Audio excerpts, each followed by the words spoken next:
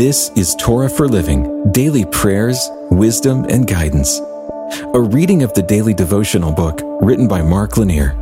We're sharing scripture and insights from the Torah, and today we continue in Exodus chapter 10, verses 13 and 14. So Moses stretched out his staff over the land of Egypt, and the Lord brought an east wind upon the land, all that day and all that night. When it was morning, the east wind had brought the locusts. The locusts came up over all the land of Egypt and settled on the whole country of Egypt, such a dense swarm of locusts as had never been before, nor ever will be again. Locusts were never a strange thing in the land of Egypt. They were regular pests. But the locust experience in today's text was different from the norm in two notable ways.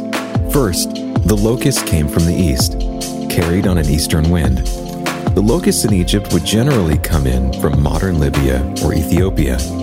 That would be a south or southwesterly wind.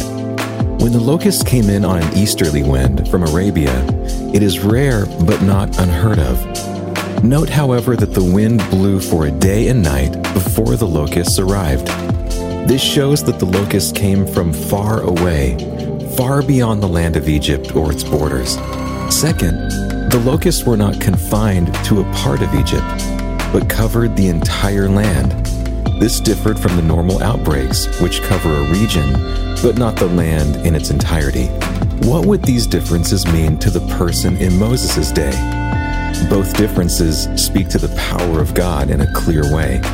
When the gods were deemed to be regional, in other words, one God for this region and another for that one, Israel's God was different. He commanded the winds and could call up locusts from far away. His power was not limited to a region.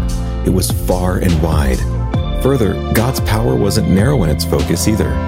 God focused his efforts on the entire country, and it was evident. No one could escape from the power of Israel's God. His reach was long and deep. When I think about this, I'm both comforted and warned. I'm comforted because I'm assured that there is nothing beyond God's reach and power. He has the ability to meet my needs, whatever they might be.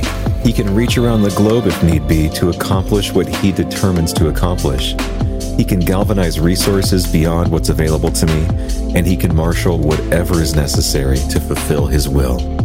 But I'm also warned, God is no God to be trivialized. Do not trifle with God. Do not suppose that you are ever outside his watchful eye or his outstretched hand. You may not see him, you may not feel him, but he is God. He is present, he is powerful, and he is active. Lord, open my eyes to see your power and align me with your will to work through me. In your name, amen. This has been a reading of the daily devotional book, Torah for Living. It's written by Mark Lanier, author, lawyer, and founder of the Lanier Theological Library. You can find out more about the book in the show notes. And you can hear even more podcasts, watch videos, and read blogs and devotions that we hope will strengthen your faith right now at hopeondemand.com.